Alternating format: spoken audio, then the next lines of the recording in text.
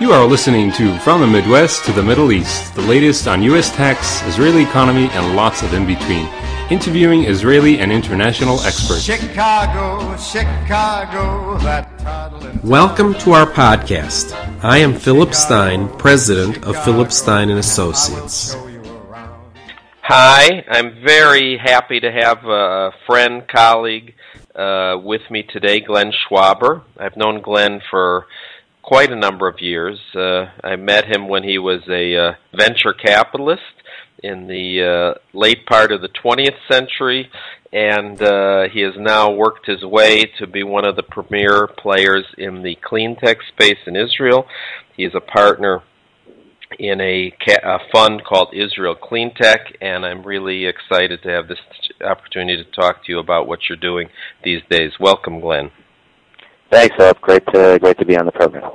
Okay, so I'm going to go right into the questions, and one thing I'd like to ask you is, how did you decide to go from the world of venture capital to the world of cleantech, or is it not really? Is it just an evolution as opposed to a change or transition? Right. So I guess I did not change careers. I'm still in venture capital, and what happened is that after spending the better part of my career at a firm called JVP, Jerusalem Venture Partners, which is one of the premier generalist VC funds in Israel, I spent 9 years there.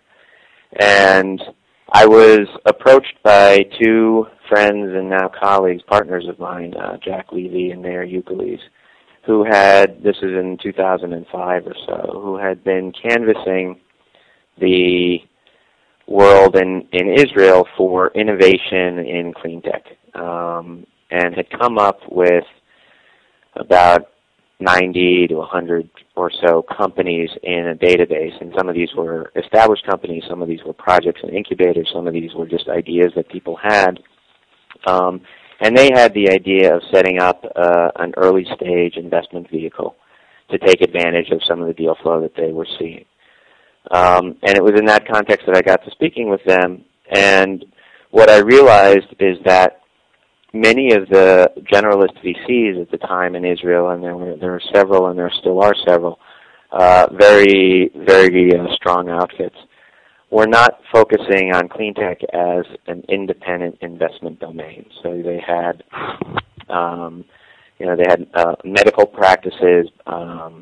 They had biotech practices, they had communications practices, semiconductors, software, security, etc. For whatever reason, and we can go into that later on, is that people were not really looking at cleantech as a way to make money as venture capitalists. And so the occasional deal would come in. In most cases, it would not rise to the top of the pile because there was really no partners at these firms focusing on it. And so what we saw was an opportunity to create an early stage platform to help seed some of these ideas and companies, and to be a first mover in the space in Israel, and to thereby be able to see and generate most of the deal flow in the country, and be able to take advantage of moving quickly and seeing trends before others did. And thankfully we were able to do just that. Very good. So before we go sort of into some of the things you're doing in this area, for my listeners, how do you define cleantech? So cleantech can mean a lot of things to a lot of different people, and it's not one set of technologies. It's a myriad of technology and subsectors. We define it very broadly because our mandate is to invest in Israeli companies, so we are geographically confined. We're not investing globally. We're investing in innovation that's coming out of Israel and looking to serve global markets, but our advantage is local. As a result of which, when we define cleantech, we define it quite broadly. So everything from energy generation, whether that's solar or wind or biofuels, to energy efficiency. It can be in energy efficient lighting, batteries, fuel cells, chemicals, even we have one company in the portfolio that's developing environmentally friendly ink for. It's a print company that's doing print enhancement in a environmentally friendly manner. And so I guess at the end of the day, we're looking, and the way we define Cleantech is technologies that enable environmentally sustainable economic growth. And that's a pretty broad definition. But it captures a lot of what we're seeing in terms of taking advantage of the skill sets that are resident in Israel and applying those to end markets which are enormous, and where they're tapping into the global trends of urbanization and population growth and energy demand, and really looking to find innovation here in Israel that can solve some of those issues.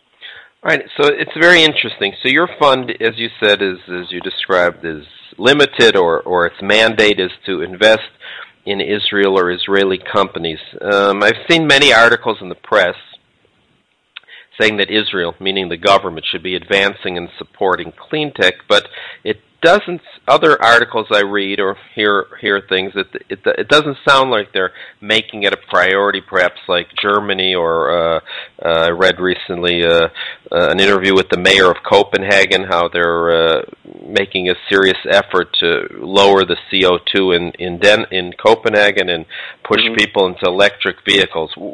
Is this true? Is Israel behind it? Is it or something they just like to get up at conferences and say we like Cleantech because it sounds good these days?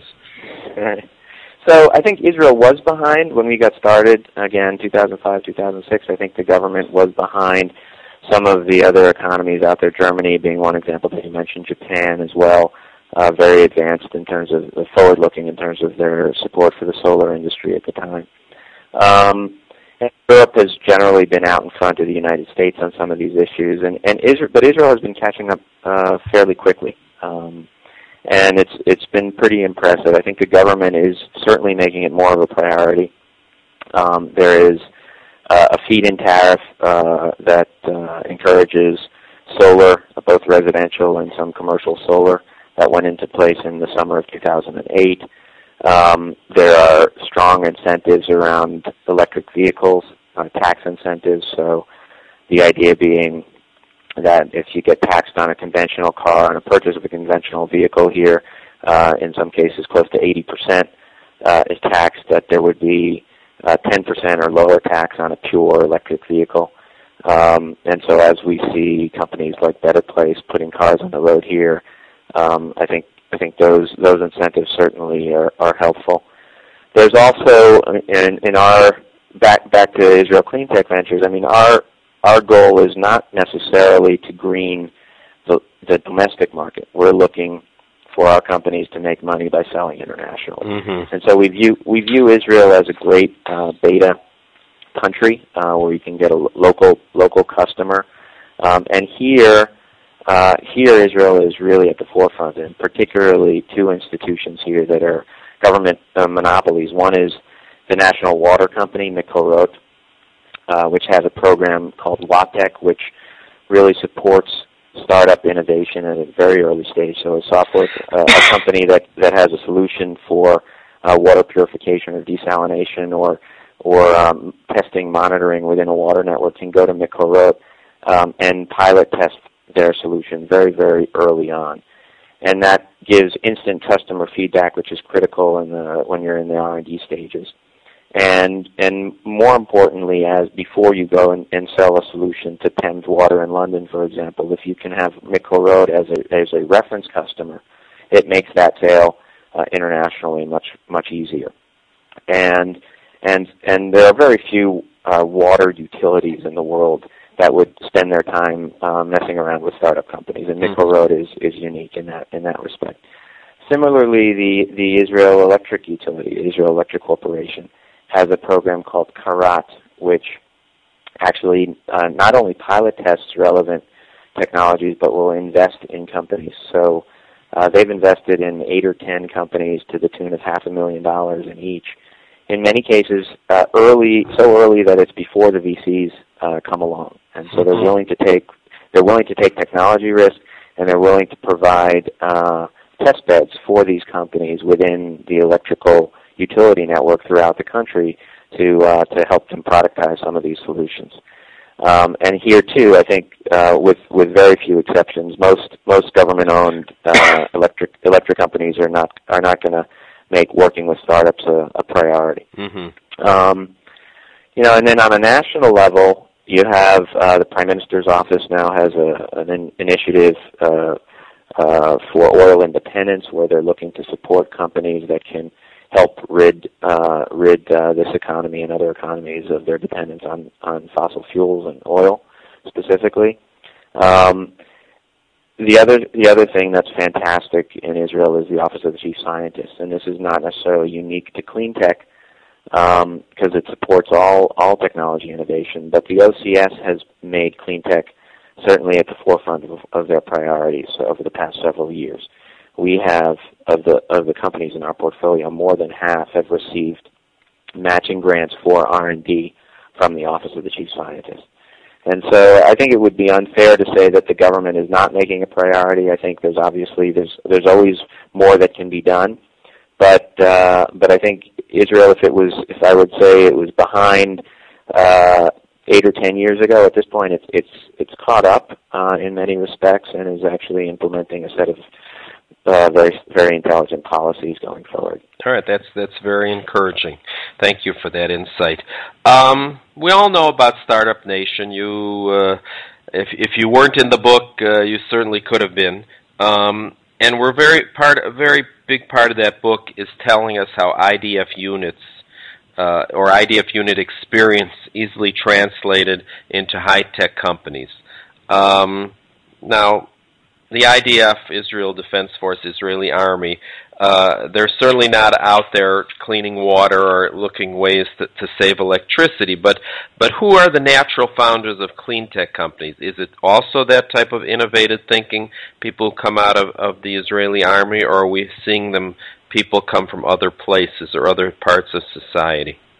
Sure. So I would say the answer is both. We are seeing in certain cluster areas of technology, so particularly around chips, semiconductor systems, and power electronics, algorithm controls, you do have know-how that's present in the military here, and that gets spun out in the form of individuals who go out and start companies based on what they've learned in their defense-related jobs.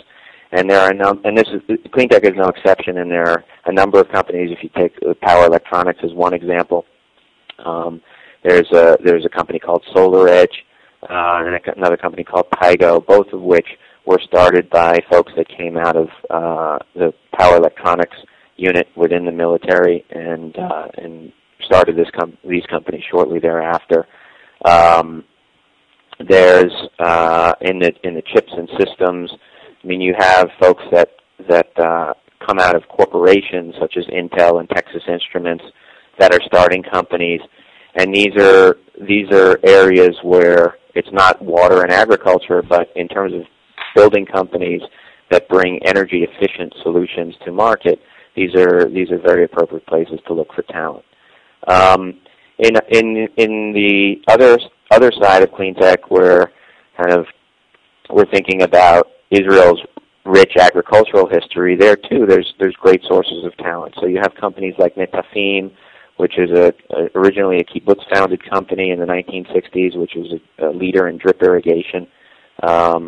They've created a nice following of managers that have come through their ranks, and some of them are now working in startup companies. Similar with Mikoro, which is the national water company, which I mentioned earlier. In the chemicals industry, Israel has some strong chemicals companies like Israel Chemicals and Fukushima Gan, and there too are great sources of talent.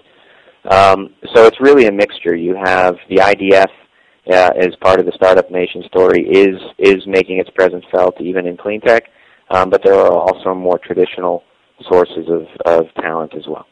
Okay, so I guess that's also very encouraging, and it leads me to my question. In other words, and I probably know the answer, but I'm going to ask it anyway. Do you think that Israel or Israelis can be as innovative in clean tech as they have been known to be in high tech? Absolutely. I mean, I think the last several years has already shown that Israel has put itself on the map in a very, very short period of time in clean tech innovation. And just anecdotally, I can point to a couple of global competitions or surveys that show that. One is the Cleantech Group 100, which is an annual survey of the 100 most promising clean tech companies around the world. And this is put out by the Cleantech Group, which is an umbrella organization of the industry, as well as The Guardian, the newspaper in the UK. And over the last 3 years, there have been between 6 and 8 Israeli companies represented on this list of 100, which is by far, on a per capita basis, by far and away beyond any other country in the world. People talk about China and their innovation in solar, and just the size of that economy. There were 3 Chinese companies on the list last year, as opposed to 6 from Israel. And another anecdote is GE, their Eco-Imagination Challenge, which they looked in 2010. This was to find 5 promising companies. 2 out of those 5 were Israeli companies. And more recently, there was an innovation index that was put out by the WWF and the Cleantech Group that ranked Israel as number 2 in the world for its capacity in clean tech company innovation.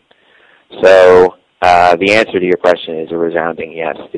This country has made its mark in technology innovation. I think it has started to and will continue to make its mark in clean tech innovation as well. All right, that's great. All right, let me in our closing few minutes, sort of the famous scenario of the young people starting in a garage or a basement, or in Israel we call it a machzan, and they come to their uncle or their father or whatever, and they need some angel money, as we call it, some startup money.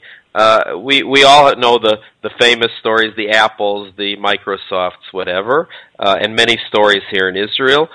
Have we seen that sort of pattern play out where clean tech companies do go public, become famous in the public arena, or are we not there yet? It's still too young an industry?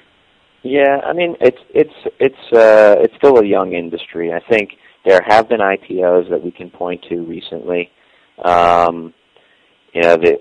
With all that's going on in terms of the dislocation in the solar industry, that's kind of put a damper on the investor sentiment around clean tech more generally over the past year, 18 months or so. There have been IPOs in the U.S. like Enphase and Solazyme and Gevo. These are Enphase is a solar-related electronics company. Solazyme and Gevo are both biofuels-related companies. But more recently, there have been some IPOs that have been pulled from. They had filed to go public and then stopped. And BrightSource, which is an Israeli utility-scale solar company, is one of those. So I think the IPO markets are it's tough right now. Having said that, on the private level, the investors are still very active. We have had the good fortune of having broad syndicates in almost all of our companies. So these are we partner with other VC funds in Israel, the generalist funds.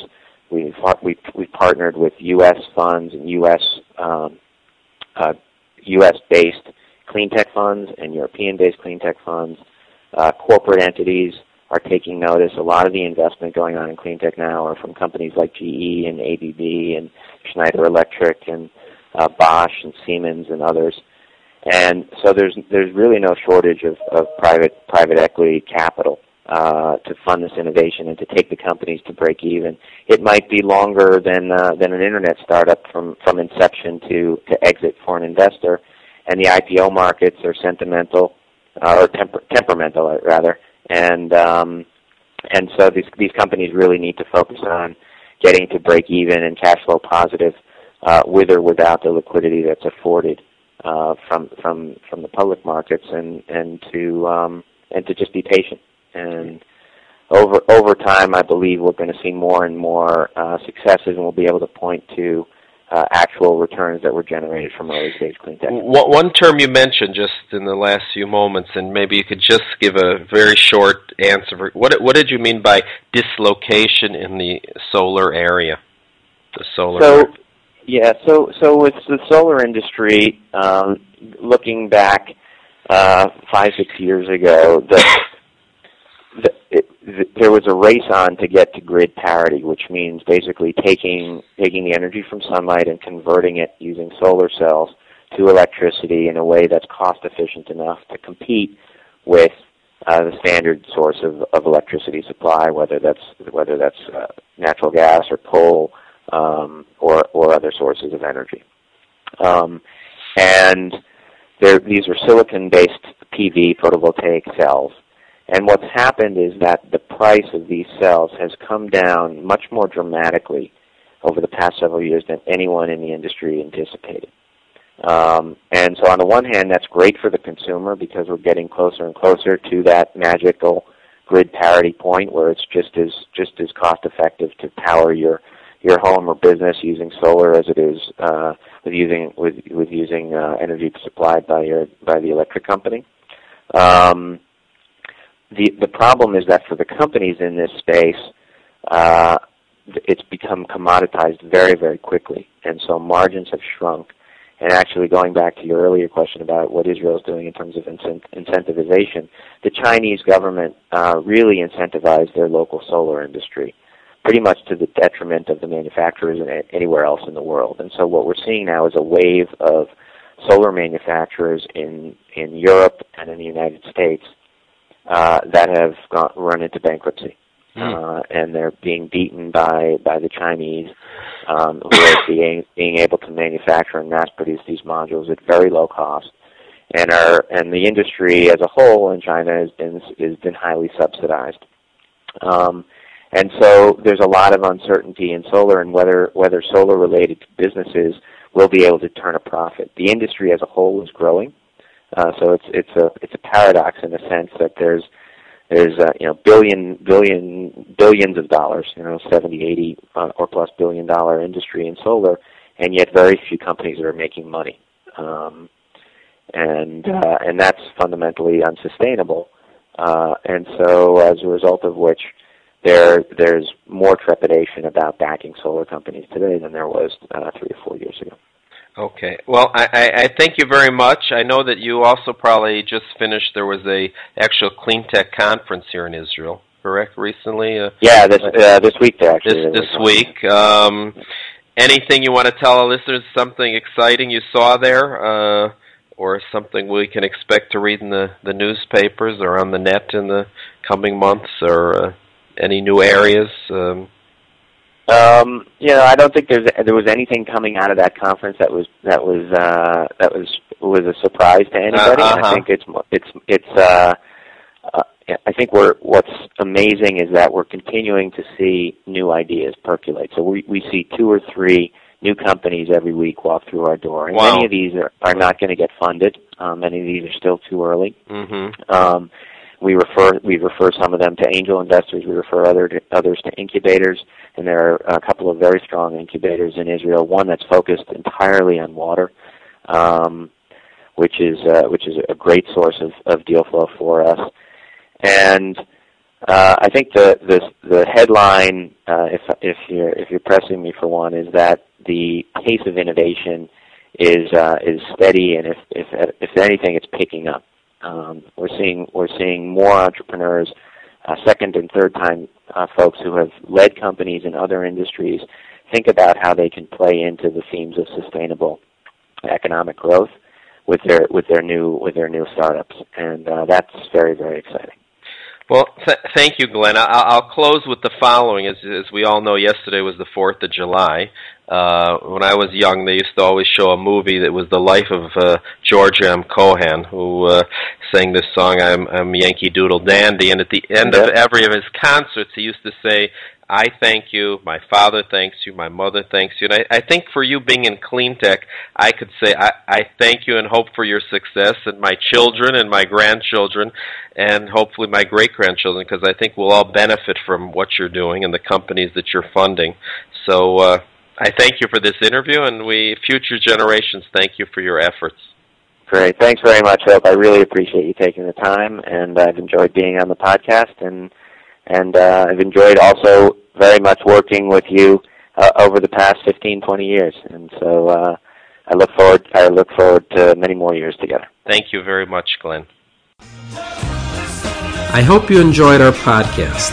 Feel free to visit us at www.pstein.com or look for Philip Stein Associates on Facebook, Twitter, and LinkedIn. Goodbye.